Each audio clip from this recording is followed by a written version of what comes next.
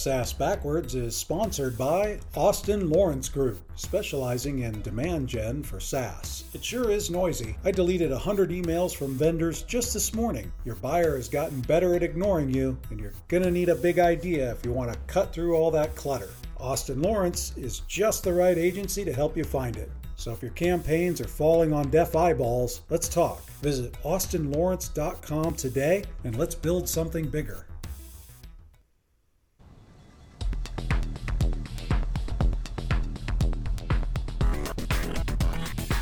Welcome to the SaaS Backwards podcast, where we reverse engineer the success of fast-growing SaaS firms and explore strategies CMOs and CEOs are using to drive their businesses forward.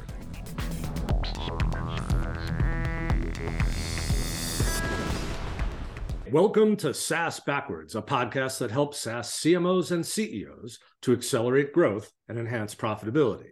Our guest today is Michael Lazor, founder and CEO of SPSoft, a managed service provider that specializes in end-to-end SaaS product development with a focus on healthcare and health tech. Michael, welcome to the podcast. Hello, everybody. How are you doing today? I think everybody's good who's listening to this podcast. I think this is where to be. I hope they will be even better once we finish. Yeah, I think everyone's going to be better off when we're done here, Michael. Thank you. But before we dig in, tell us a little bit about your background and your company, SPSoft. With a pleasure. So I'm the IT guy with probably more than 20 years of experience. And I started as a software engineer, like probably many IT guys that are like me. And I used to start companies. I used to sell and exit companies. I used to run what I sold for the big international enterprise players. I enjoyed working in small teams, like a few people. As well, I have built large teams, like 1,000 plus people for the large international enterprises. So at the moment, I'm again enjoying running rather a smaller, highly efficient and boutique type of a company. Why boutique? Because we focus on fewer relationships, which we are really keeping an eye on and pay a lot of attention to, rather than big volume of the relationships that are at the mass scale. And of course, we are deeply involved in creating software. That's great. And you have a specialty in helping young companies go to market. And one of the things in our prep session we talked about was accelerating the time to the MVP, the minimum viable product. And you said you have a method for getting to the MVP in 4 months. So I want to dig right in on how you get that done and what the benefits are to your clients.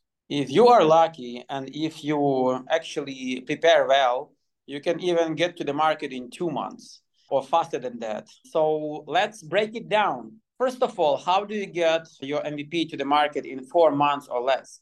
First of all, you have to prepare, and you would have to do certain work that nobody except you can do before your 4 months to MVP is started. What type of prep work you should do? It's just like me and you before this conversation. We did a prep session. So same goes for the MVP development. You have to do the research, and you have to know your competitors, as well as you have to know your unique competitive advantages that you want to build. You need to be more specific than just the idea that you have in your mind. You have to spend some time and put your effort to write the artifacts and break down your ideas on electronic paper so that you can share them with somebody else. For example, with your future MVP development team. And you will see pretty soon that when you put down your idea on the electronic paper, it requires structuring and thinking over and iterations. So your prep work starts now, the research, the product design, and the written artifacts before you start the development is one part of your prep work that will set you for the success of building your MVP in less than 4 months. Once this part is done, I would strongly advise you to identify the key resources that you would need in order to build your MVP in less than 4 months. Your key resources, both the in-house and external, if you are going to fully rely on your in-house, no problem with that. If you are going to fully rely on your external, no problem with that too. Also, as my experience proven, there is a great way to combine the in-house and external resources to build your MVP. But however, which way you go for, you need to have your resources identified, selected. They should be proven. You need to have a sense of their proven, successful track record of very similar work to what you are about to get them involved in. If they are totally non-proven, it's a total risk for you that may compromise your timeline to get your MVP in less than 4 months.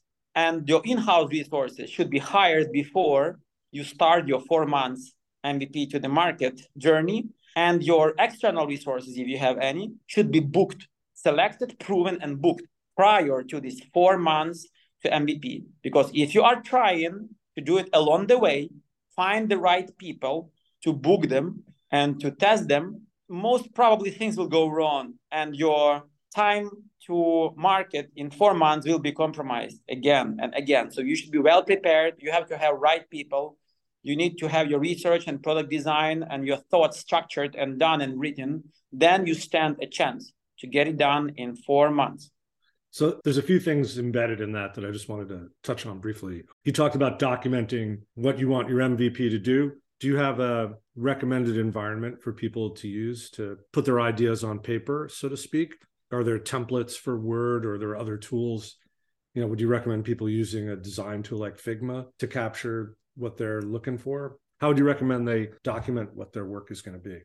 All right. So the best way to do it in the way that is not too complicated would be to write the stories and to create the Figma wireframes. Some of the people who hold the idea, they would not want to play with Figma wireframes and with Figma mockups.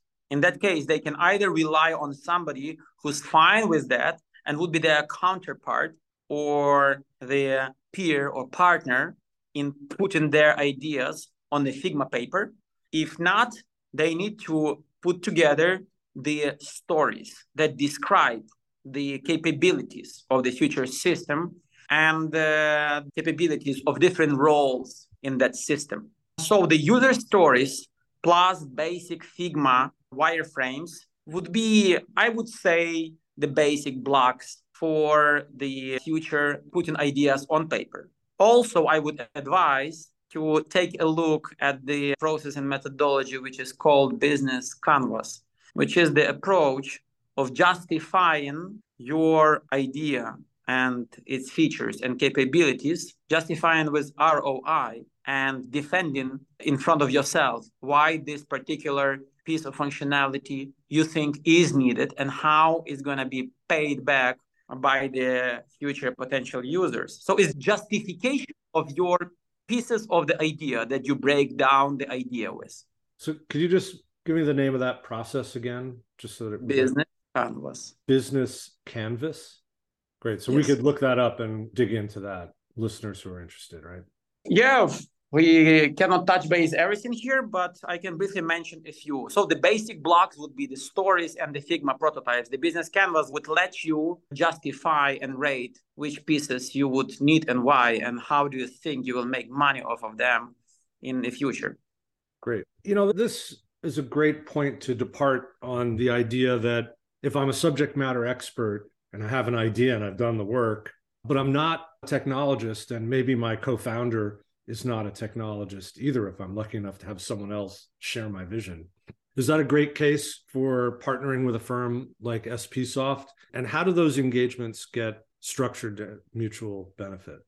So usually it's a great tandem, a great combination when the co-founders would complement each other and they would cover the sort of business vision, the sales, the marketing or go-to-market strategy, and the investor relations on one side, and product management and some understanding of technology on the other side. That's the best case scenario. But sometimes it happens that the both co-founders would be rather on the non-technical side. And we have this type of clients.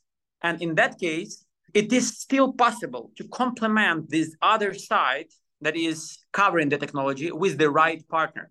And SPSoft is gladly doing that for a number of clients. It's tricky if the partner is wrong, then you don't have anybody that you trust to actually supervise and control what your technology vendor or technology partner is doing. And you would be blindly trusting whatever decisions are made by this partner or vendor. So it's tricky because it's risky.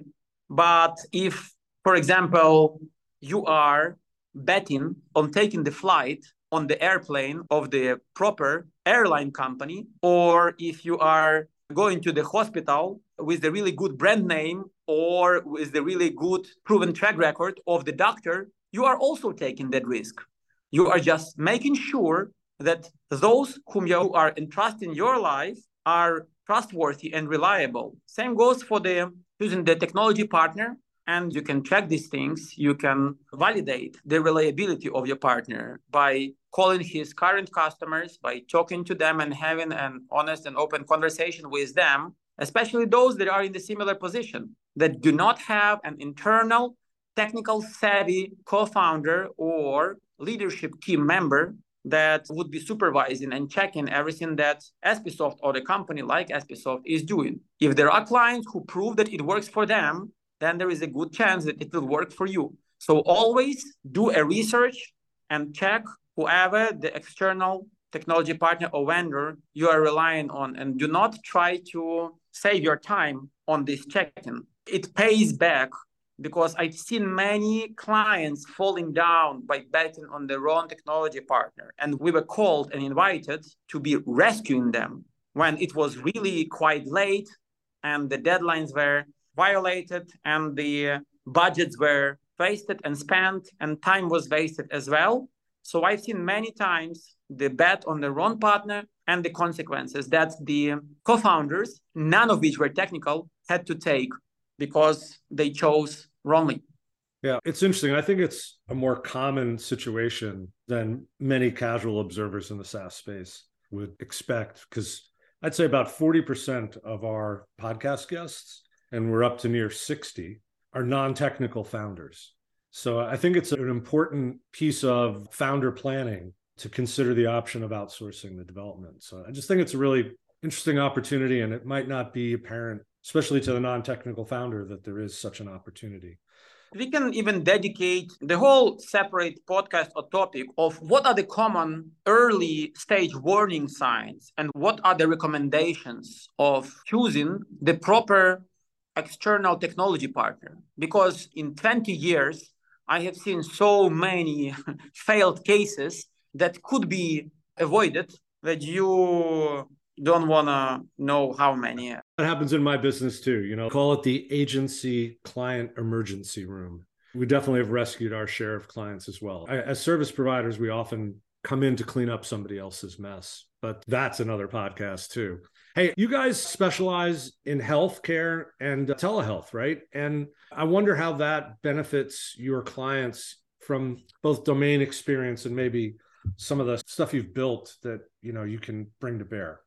Yes, good question. Thank you very much. So initially, me and my team were just a group of very good software engineers and architects, and we had wide variety of the domains related to the projects we previously delivered and worked in. This is how SPSoft basically started about 5 years ago.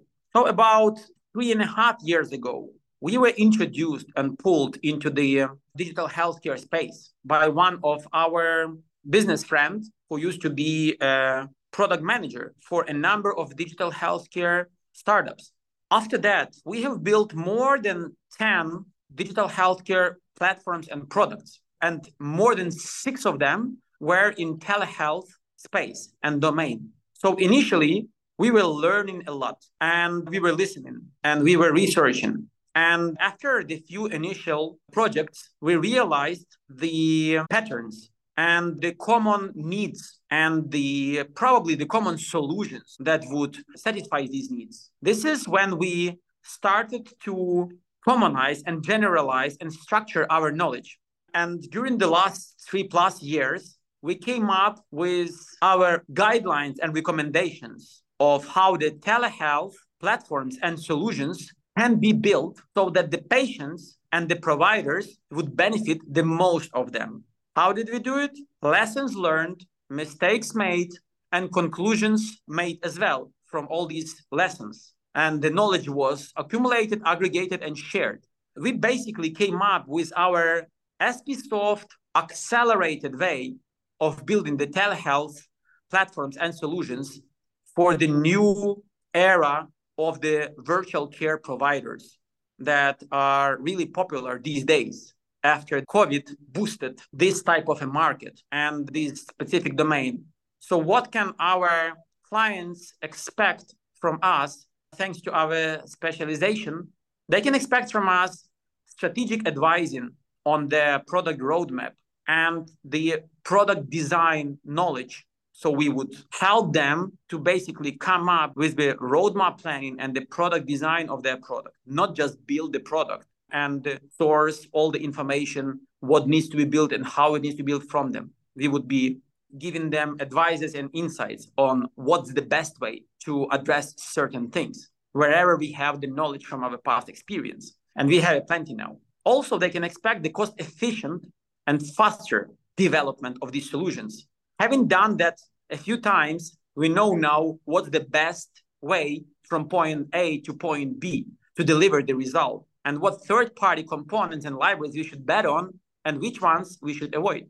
And the last thing that I would mention here is our partners ecosystem. So we partner with other companies who have spent years and millions of dollars building their technologies that would augment our overall offering to our clients that are operating in telehealth space. And we bring those partners with us. So having that domain knowledge is going to smooth the way to an implementation. And it sounds like you're offering clients a partnership in product management too, right? Like helping them imagine or refine the vision of the product so that they have something really special.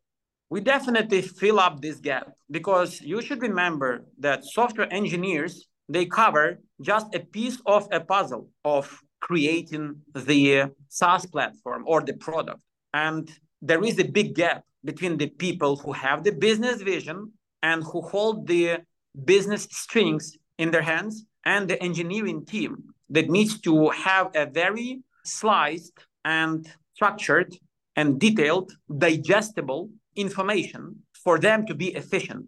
So all that big gap is something that fortunately we can cover and which we actually cover for probably more than half of our clients. That's great. So we started the podcast episode with the idea that we could get an MVP done, minimum viable product done, in 100 days or less. I want to turn the episode upside down a little bit with you and tee up a question I know you're waiting for, which is, should we even do an MVP at all? And I think that it's almost become a habit or a trope in startup land that we're going to build an MVP. And I want you to make the case for why maybe we don't want an MVP and what we do want instead.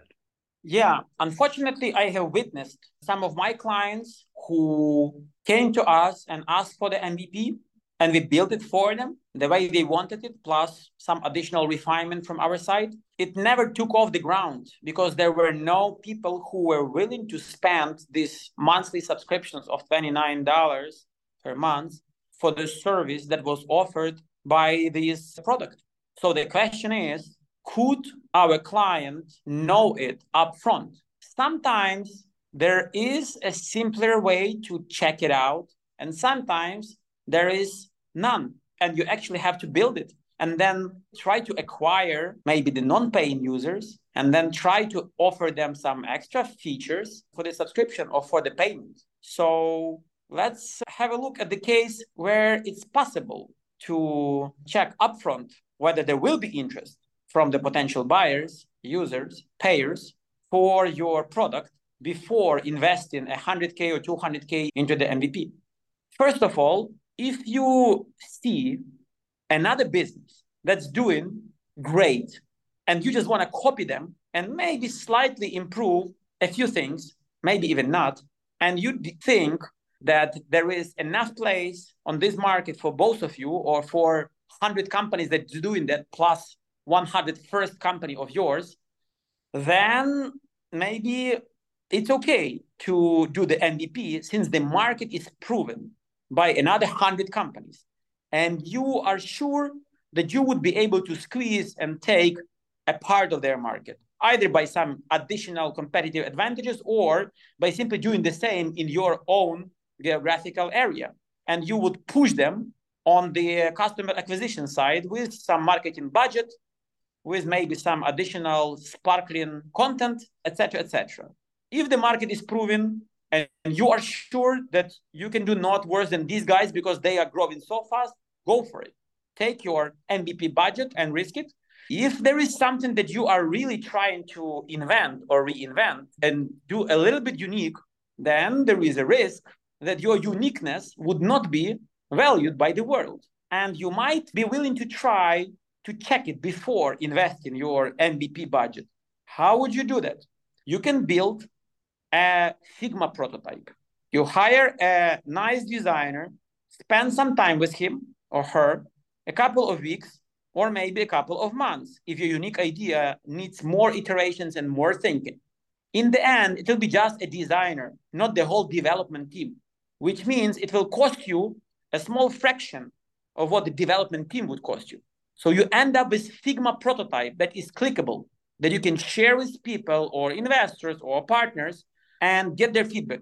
If you want to go one step further, I advise you, and if your product is, let's say, a mobile app, or it includes the mobile app, maybe it's not just the mobile app, but it includes the mobile app, which is a patient or user-facing app, then you are welcome to build a dummy data mobile app prototype, which is a mobile app that can run on your mobile phone without the server-side backend, without the real data, without the user registration, user login, and all that functionality. So it acts like a normal mobile app, but it has some limitations. It has only a few main screens. It doesn't have all the crazy data validation when user inputs some data. It doesn't have the real server-side and backend functionality, which again has a benefit. It's costing you just a small fraction of what the real MVP development would cost you. It's slightly more expensive than a Figma prototype because it requires actually the mobile devs and requires the UIs to be nicely designed, but it can be done in a matter of weeks. So I think this is really important because, again, a lot of these founders are non-technical. And I think that they get a little bit of advice, maybe even from investors who also are likely non-technical, very experienced, seen a lot of startups. But the MVP is a big investment of time and money. And I think to your point, if you haven't validated that the need is really there and people are likely to pay, like they give you the insight or the feedback that they would be willing to pay, that's a lot of investment to make, and you could be heading in the wrong direction. I think you can also marry this up with some marketing testing. We had a founder here, the founder of Lemlist, a company based in France, and he actually tested his idea with no product. He would just build different landing pages with different subsets of function and ask people to register for the beta that didn't even exist at the time. So he would drive via advertising to these iterations of landing pages to find a winner in terms of the minimum viable product capabilities. So I think what we're talking about here is really going way back to when I was a systems developer, which is unfortunately like 35 or 40 years ago. And we actually prototyped stuff before we built it. And those prototypes were non-functional, just as you described. So it's almost like we're going back to the future to accelerate development for these young companies. I think it's really great advice. I don't think you mentioned like the environment you might use on the handheld to build that prototype. I mean, if you're just doing a phone, you're building an app for the phone and you want to cobble together a prototype, how would we do that? We would use the normal technology that the mobile apps are developed with. So first of all, you can run Figma prototypes on the phone. They would give a not very smooth user experience when you are running the Figma prototype on the mobile phone. But as I said, the next phase would be the mobile app with dummy data prototype, which is way faster than a complete normal mobile app MVP. And it would give you a smooth mobile app experience. And it will be way cheaper than a mobile app that's talking to a backend on a server, because there is no backend in my case, which I'm proposing. It's just the dummy data mobile app running on your phone. And it's still possible to do it in a matter of weeks after the designs are made. So first you complete the design phase with the Figma user experience and the high fidelity, high quality UI screens for some of the main screens of your mobile app. Then you turn it into mobile app with dummy data, with no backend, which still allows you to save lots of money because you don't have to put up the cloud. You don't have to put up the database with the database structure. You don't have to write all the backend code. You don't have to do all the possible scenarios that you need to do in the MVP with all the data validation by the backend of the data that's coming from the mobile app. And you will not have to build all the non-mobile front end, which probably will be some kind of a web-based front end for your internal operations. So you don't need all that. You will end up with 10% of your MVP budget when building the mobile app dummy data prototype. So I think that's really pretty exciting. A little bit of an Easter egg at the end of the episode, the idea of prototyping as opposed to building the MVP. Michael, I want to thank you so much. I think founders who are just getting ready to go will find the information in this episode truly valuable. If people want to reach out to you, what's the best way to find you? The best way would be to send a connection request to my LinkedIn. Excellent. So I believe and hopefully you would be able to share that after the podcast. My LinkedIn is open, publicly available, and I will share it with you. Great. Yeah, we'll put it in our promotion email. And if folks want to reach me, I'm on LinkedIn/in/Ken Lempit or at austinlawrence.com. Michael, the website for your company, is that spsoft.com? Yes. There are other SPSofts of some replica SPSofts from India and other countries. So watch carefully. spsoft.com is our main original SPSoft. The one and only original. Hey, yeah. Michael, thanks so much for being on the podcast today. Thank you very much for inviting me. Thanks for listening to the SaaS Backwards Podcast, brought to you by Austin Lawrence Group. We're a growth marketing agency that helps SaaS firms reduce churn, accelerate sales, and generate demand. Learn more about us at www.austinlawrence.com. You can email Ken Lempit at kl@austinlawrence.com about any SaaS marketing or customer retention subject. We hope you'll subscribe, and thanks again for listening.